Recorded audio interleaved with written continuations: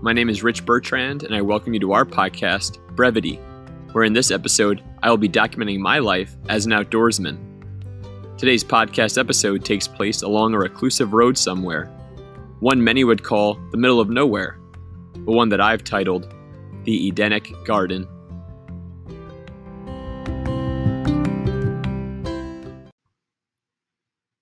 The Edenic Garden.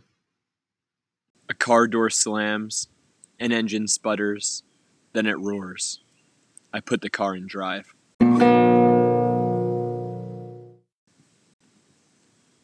Despite our current pandemic and the necessity for caution in public spaces, the Hudson Valley's summer lushness seems to lure quarantine homebodies outdoors.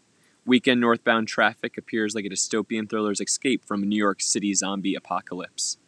As if this long-time freedom to leave home were some sort of newfound and alienable right, nature seekers who take to Hudson Valley trails turn to digital mediums to transpose it. Prolific mountaintop uploads that populate Instagram feeds with cliché captions, only to be mindlessly double-tapped. But if we manage to escape our homes responsibly, how may we escape the crowds, too? I follow a county highway for several miles. For me, the answer lies in local Hudson Valley trails and backroads, the kind you cannot discover on internet searches and BuzzFeed lists, the kind that is desolate, unpopulated, and no cell service dare exist, the kind that asserts wildlife's authority and positions human as a trespasser. Welcome to the Hudson Valley's Edenic Garden, a trail runner's mecca. I turn into an empty parking lot.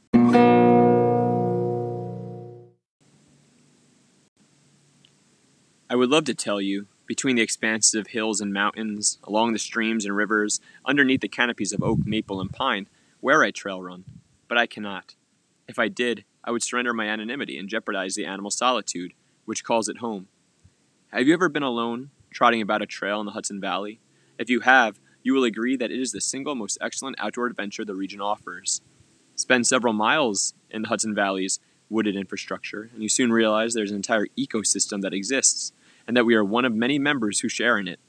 Outdoor activities like trail running provide means to understanding ourselves as subjectively intermeshed within nature rather than objective outside observers.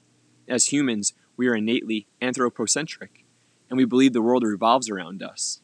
Spend time immersed in the Hudson Valley's terrain, and you soon learn that the relationship between humans and nature is reciprocal. We coexist and are, in turn, dependent upon one another. I enter the trail.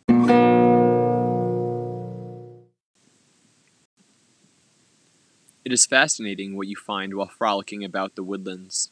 Earlier, I told you that I cannot tell you where I run, like some agreement I reached with my Hudson Valley forest friends, a town hall between me and the plethora of paw-printed and plant life pals I pass by daily.